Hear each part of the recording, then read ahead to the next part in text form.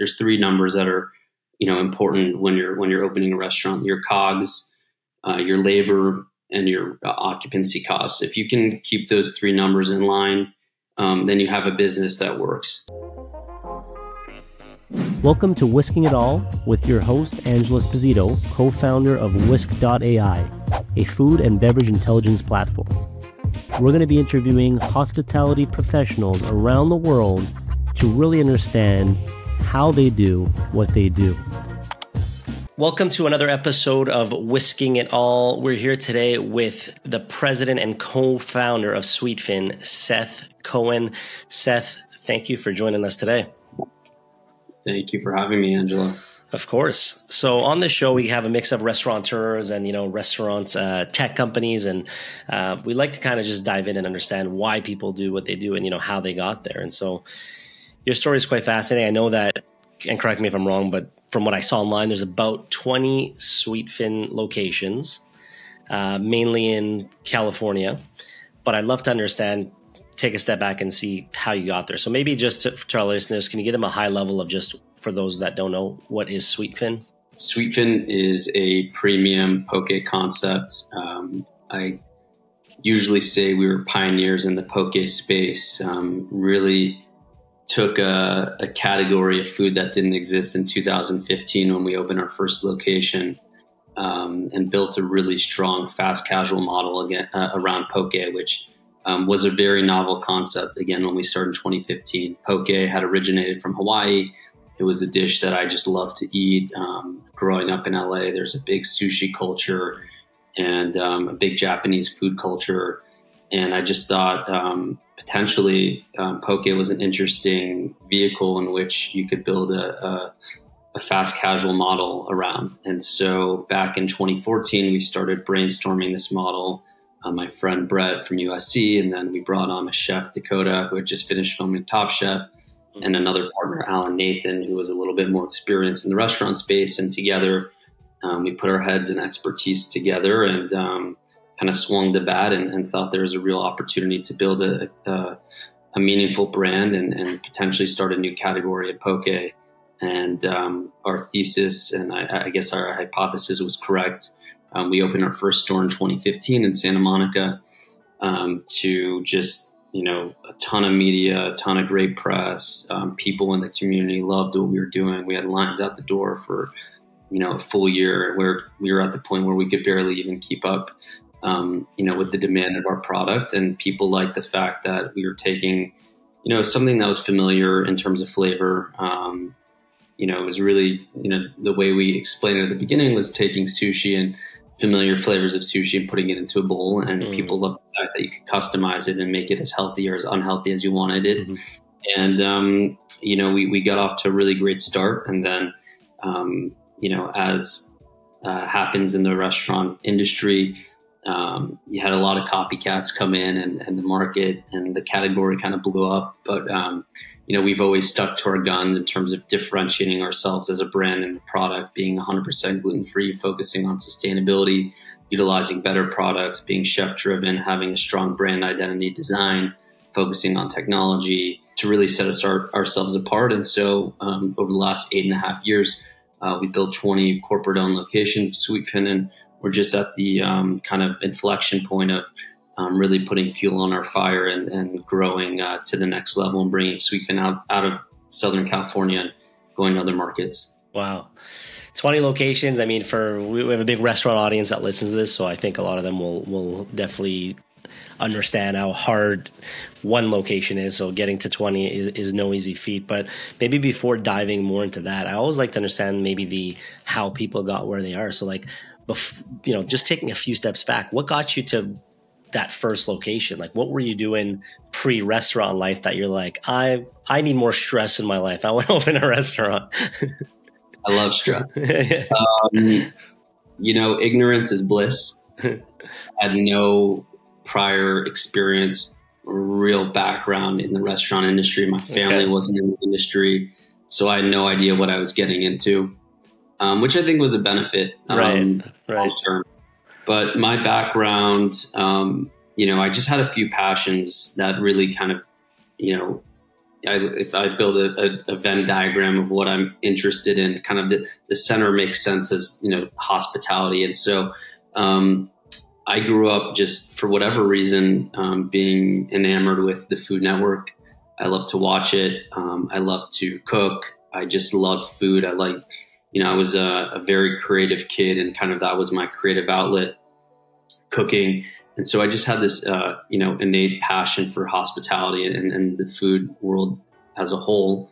And so I went to USC. I studied entrepreneurship. I did 1,000,001 jobs from, financial analyst to working at Live Nation to promoting clubs. I did it all. And postgraduate, I ended up working with my family who's in real estate finance. And, I at the time, it just wasn't for me. I just had this calling I wanted to do something in hospitality, something in food. I always had a good kind of branding and marketing mind. And so this intersectionality of food, this passion for food and marketing and branding and this understanding of real estate moved me towards wanting to develop a brand in that space. And so I was kind of doing an analysis of where the world was at the time, coming out of the Great Recession, early 2010s. And you just saw the rise of, fast casual. And there's some great operators out there, from Shake Shack to Sweet Green to Chipotle and you Mendocino Farms. And I just saw that that was the future of the way in which people wanted to eat. It was a high quality product, quick speed of service. And from a business model standpoint, you didn't need all the front of house labor that you would need for traditional casual fine dining restaurants. So, had a list of 10 different concepts that I was thinking about starting. And for whatever reason, this idea of poke, which had, truly did not exist when we went to pitch landlords about it, and trying to get our first space, they literally thought we were talking about Facebook poke. I forgot about those pokes. People had no idea. They thought we were like a dating app or something. And, it just was one of those, cuisine types that seemed like it was just had the opportunity to really explode. People, the Mediterranean diet was becoming more and more popular. People becoming more pescatarian in the way they ate. This kind of like a love for Japanese and Korean flavors, providing a product that could be customizable, a product that could be healthy and gluten-free, something that was great for takeout and delivery. So like I had these mental check boxes, and I just kept coming back to this poke idea. And I was just thinking, keep it simple, poke, taro chips, and iced teas. And so that was the original concept. And so we got, pretty lucky in that we met a great chef who, really bought into our concept and, put her own very unique and interesting and innovative spin on what we were doing that was, so creative at the time. And, we brought something to market that was truly innovative, because there wasn't, despite these fast casual restaurants, gaining in popularity, there wasn't a lot of innovation. Everyone was really kind of doing the same thing. There was a million better for you burger concepts, or a million customizable pizza concepts, right. So everyone was kind of like, not doing things that were super interesting, at least to me. And so I thought, this could be something that's new and novel and interesting. And that's how we brought it to market. Well, that's awesome. And so for the people listening, right, I'm sure there's obviously big differences with location number 1, location number 5, and then getting to 20. So love to maybe walk through some of that journey, because I find a lot of people can take away nuggets of wisdom from failures, but also successes and everything in between. So maybe just jumping that first location, what were some of the challenges you faced when opening, venue number 1 or establishment number 1? I mean, there were so many. I think, man, I have so many nuggets. You're like, where to start? First of all, we're starting a new concept. I'm an unproven operator.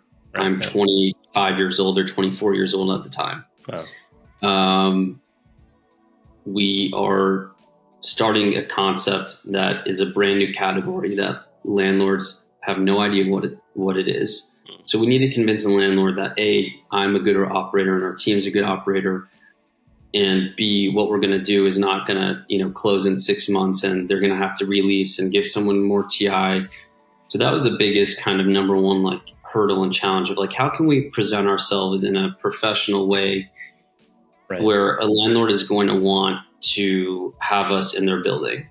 Because at the end of the day, people who own real estate, for the most part, are super risk averse. And so the process of re-tenanting and removing a tenant is something that no one wants to do. Right. So, you need to convince someone that you're a great operator. So that was challenge number one. And, we again swung the bat and we missed on a few spaces and we got super lucky that, we were in LOIs on a space in downtown LA. I thought it was like the greatest space ever. This is where we need to open our concept. I was completely wrong. Thank God. They decided to go with another operator. They're like, we're going to go with a fast casual grilled cheese concept because that's what people like to eat these days. I'm like, you don't know what you're talking about, but okay. And so we missed on that space. Unfortunately, we found this, what we thought was like a C location in Santa Monica, but like from a branding and marketing standpoint, it made sense. We're like, we're selling fresh fish and we're a coastal concept. Like we should probably start in Santa Monica, not in the middle of the financial district of downtown. Right. So it worked out well. So that was number one. Finding real estate was challenging. Right. And so my kind of recommendation there was, after a couple of no's, was putting together a really clear, concise, professional looking deck that represented the partners and the concept in a way in which that, anyone who looked at this from an ownership standpoint knew that we were serious about the concept and, we weren't just kind of like throwing this thing together and hoping that it worked. So that was number one. Then, we got hit with the tidal wave. This is obviously a good problem to have. People wanted to support us and the product was connecting. We had a really strong product market fit. And so that in itself came with its own problems, but actually taking a step back. Yeah. One of the reasons why we had such high demand for the product was because we sat empty for a long time and we had these beautiful vinyls outside of our windows that was showcasing what the product was going to look like. And the reason why we sat empty was because the health inspector and the city just kind of kept dragging us along. And so again, as a first time operator, you don't realize how quickly you can go from capitalized to undercapitalized when you're paying dead rent. And so I learned that quickly. So we had to kind of go back to our investors and personally write some checks in order to get to the point where we were kind of on a financial good footprint or good stability to open. But, again, so like nugget number two is raise more money than you think you need. Because things are going to happen. Construction is going to be more expensive. It always is. And you could get like a nasty inspector that, drags you out, 3 months, 6 months, a year, hopefully not, but it happens. Right. So you just need to have reserves.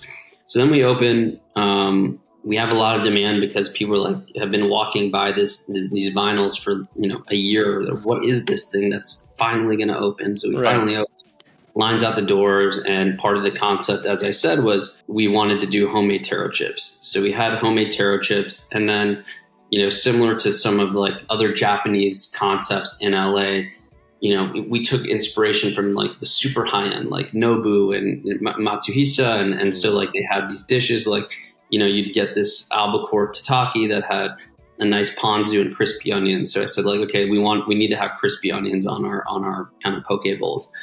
But our whole concept was doing everything homemade and handmade, in-house. So we opened a restaurant that had no hood, no idea how much our demand would be. And so we had no fryer.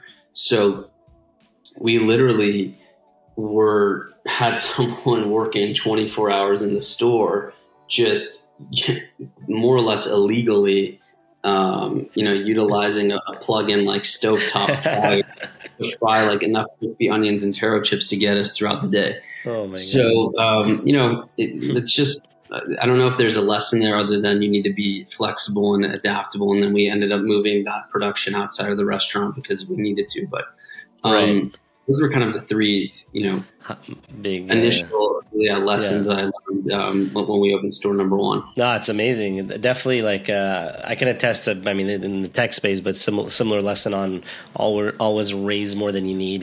I'll say whatever you're gonna raise, just like multiply by 1.3. You need a little 30% extra because things always happen and nothing goes according to plan. Always, so that's some good advice. And I guess you like you mentioned, you had a good problem. You're busy. Product was good. When did you know it was like, obviously demand's there, but when did you know it's like, okay, it's time to start location number 2 or 3? Like how long in the journey and what kind of metrics were you looking at to be, or you and your team looking at to be like, hey, it's time. Like let's open number 2 basically. Yeah. At the time I wasn't, super sophisticated, in understanding the business. I learned on the job and had a good partner who taught me, but what KPIs we should be looking at. Got it. But at the end of the day, I think we just looked at product market fit, and is this something that people want to eat? Is this a brand that people are connecting with? And the answer quickly became very clear that the answer was yes. So I think a few months. I spent the first 3 months just, at the restaurants nearly every day, all the time, meeting the neighbors, trying to understand what was working, what wasn't working, wearing as many hats as I could. I enjoyed it. It was, it was exhilarating. It was super exciting for me. And then I think after a few months, we were able to hire properly and take a step back and then think a little bit more big picture. And so, right. We went out and raised kind of like a strategic friends and family, kind of our first seed round, and with the intention of opening an additional 4 stores. And that's what we did. We started to look for leases in different spaces and started to grow the concept from there. I love it. And out of curiosity, like at what point did you guys really realize like, okay, this is formulaic in the sense of like, ROI, like X amount in, X amount out, obviously give and take, but like, was it as early as like number 2, number 3, or do you feel like you really needed a certain scale? And once you hit 10 locations, you kind of had this methodology packed down? Obviously things happen, but generally speaking, when was that tipping point where you're like, okay, we got something that's super repeatable? The truth is we're still looking for that. And just because we're always trying to innovate and get a little bit better each store, and we're testing different things. And so even at 20, we're still learning. And I'd say from a design standpoint, after like number 2 or 3, we brought our design in-house. My partner, Brett, handles that. And we have a very kind of, pretty repeatable design aesthetic that we can copy, but also have a little bit of uniqueness from location to location. Got it. We're testing, open line model. We're testing locations as small as 550 square feet. Oh, wow. We're testing locations that are in lifestyle shopping centers, locations that are, in more suburban areas. So we're still learning and testing. And Got it. I'd say we don't have the exact prototype for Sweetfin, which makes things interesting. But at the end of the day, we understand what the business does in terms of, more or less, hey, this is our average unit volume.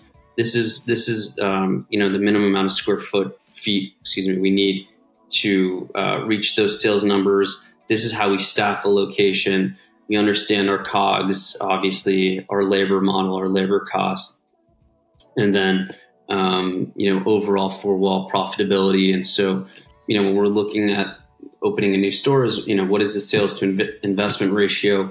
What is the IRR going to be on our capital that we're committing to building a new location, because we are building with our own funds and our investor funds. So, we're pretty cautious about opening new locations. Love that. And I know one of the I think slogans you guys use, and if I'm misquoting this, please correct me, but is pull to bowl. So the idea of just being like, just that freshness and, raw ingredients, health conscious, all that good stuff. When it comes to, developing the menu, considering that, health conscious side, the sustainable side, how do you guys think about developing menu items while keeping true to, the health conscious and the sustainable ethos, I guess? Yeah, it gets harder as you get bigger because you need to appeal to the masses as you open more locations, and the supply chain gets a little bit trickier as you Sure. grow outside of your home market, and now we're at 20 stores. I think at the end of the day, we always have to kind of get back to our core chef-driven DNA, and that's who we are. We're innovative. We have a culinary director that's on our team. We're always testing and tasting and learning from others, but we want to be distinct. We want to be unique. We're not copycats. A lot of people copy us, which is fine, and it's flattering. Mm-hmm. But we want our own distinct Sweetfin flavor, and we really pull from I say our culinary North Star is just pulling from general, like, what is California and what is in our backyard. So we have like amazing produce.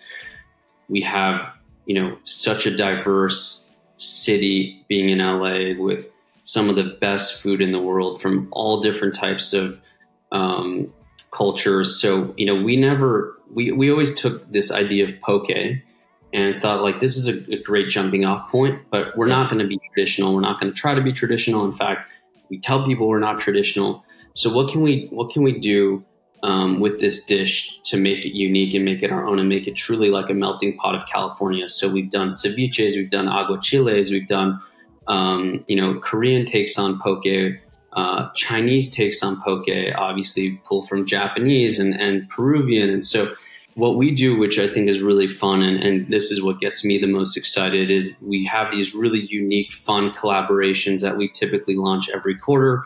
And we partner with a great, either food content creator or a top chef, people that are really have their own unique culinary point of view. And we create something that's totally new and different, and we bring it to the market.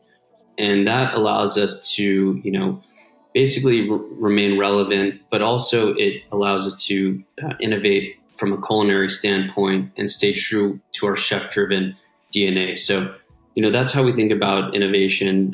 But we're always tasting stuff and, throwing ideas to our culinary directors throwing ideas to us. And, my favorite thing to do is, hey, let's make the restaurant taste stuff. Let's taste. And you got to be careful, though, because you don't want the menu to get too big. So that's always a balance. But yeah, just being innovative and thinking outside of the box.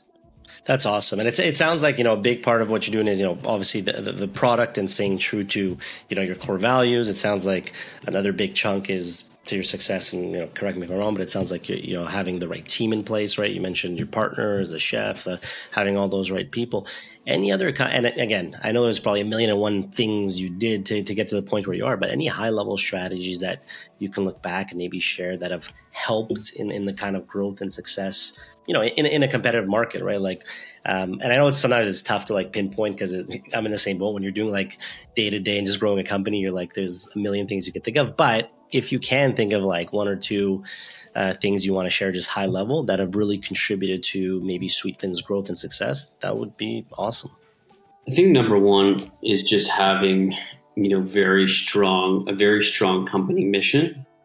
Our mission as a company is to fuel life through freshness. So everything we do is around that mission, bringing products to market and serving food that makes people feel good and is super fresh. And through that mission, we have our core values, and sticking to those, being very clear about them, making sure it's part of your company culture and your company DNA.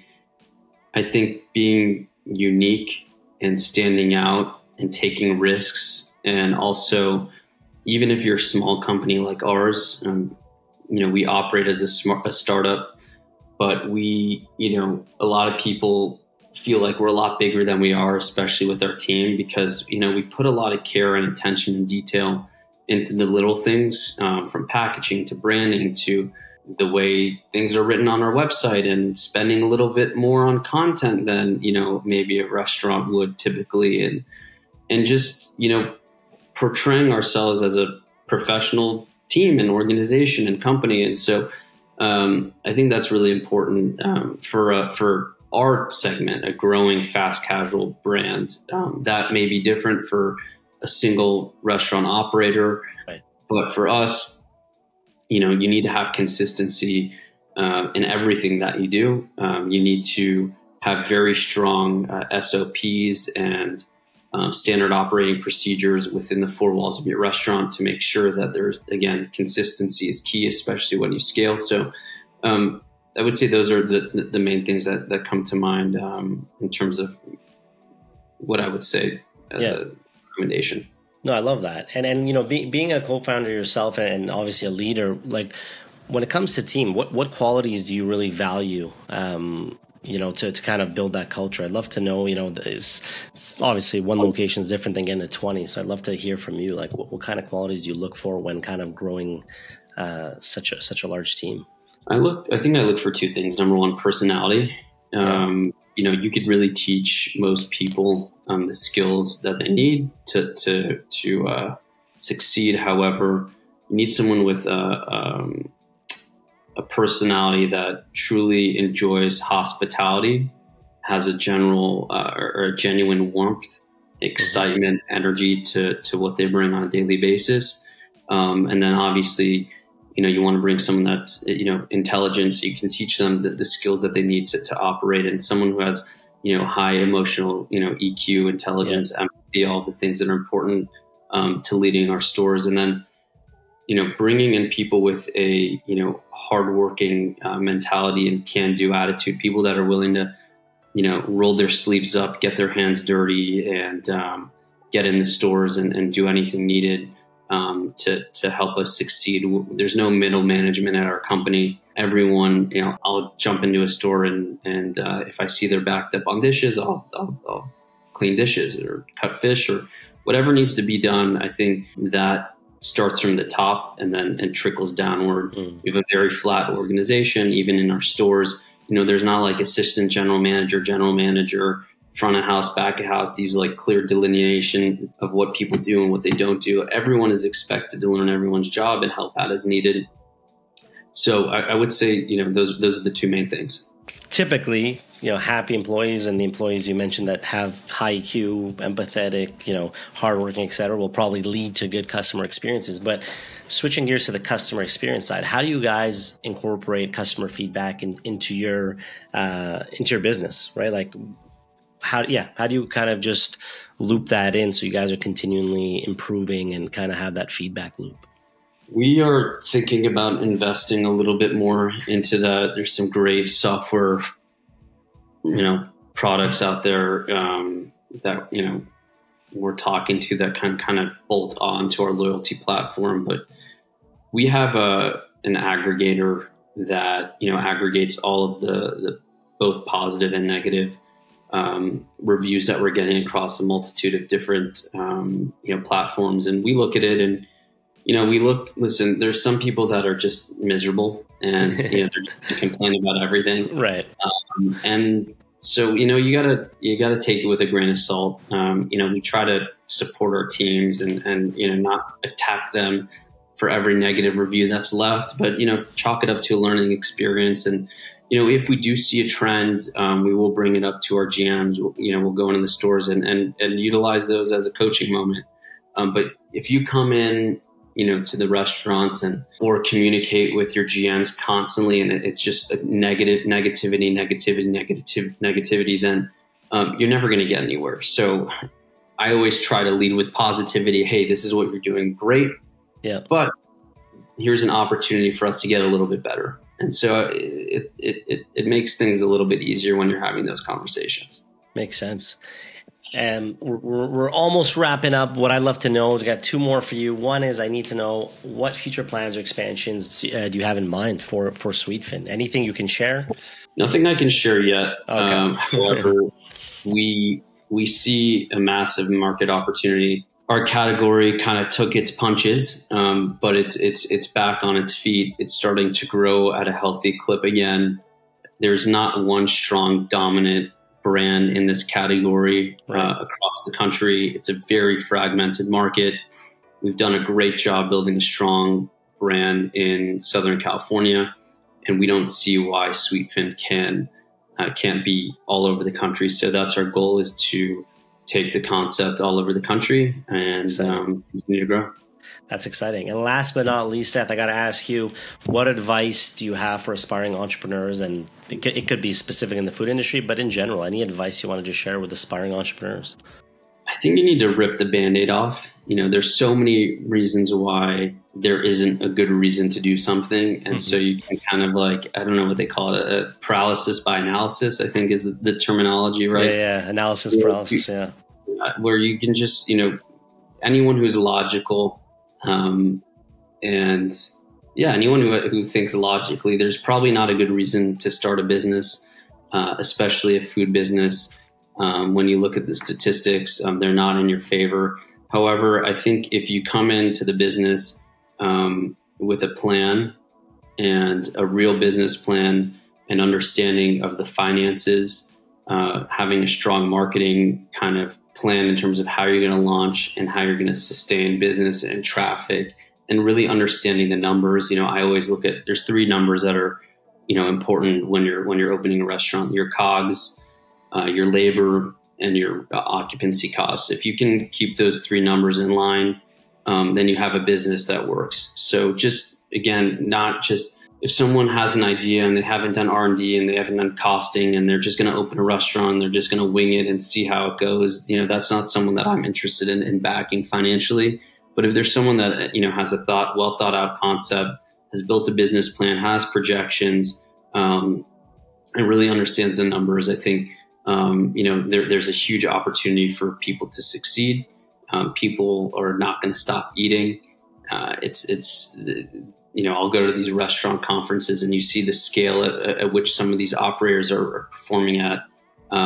It's inspiring. So I'm fired up about the industry. So I think you just kind of rip the Band-Aid off, but also at the same time, be smart about it, be cautious, be thoughtful.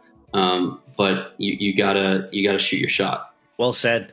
So for people listening, once again, we were joined today by Seth Cohen, the president and the co-founder of Sweetfin. For people that want to check it out, it's sweetfin.com. And then Seth, I don't know if you want to plug any other areas. Maybe you want to plug Instagram or any other channels. Obviously, we'll put them all in the link. But if you want to plug in, you can see us on IG at Sweetfin, and then we have stores all over LA, a few down in Orange County, San Diego. You can order direct from us. That's what we prefer, through our app or website, or visit us in store. But if you must, you can also find us on Uber and DoorDash. Amazing. Well, Seth, thank you for joining us today on the Whisking It All podcast. It was a pleasure having you, and thanks for sharing some nuggets of wisdom. My pleasure. Thanks for having me. Feel free to check out Whisk.ai for more resources and schedule a demo with one of our product specialists to see if it's a fit for you.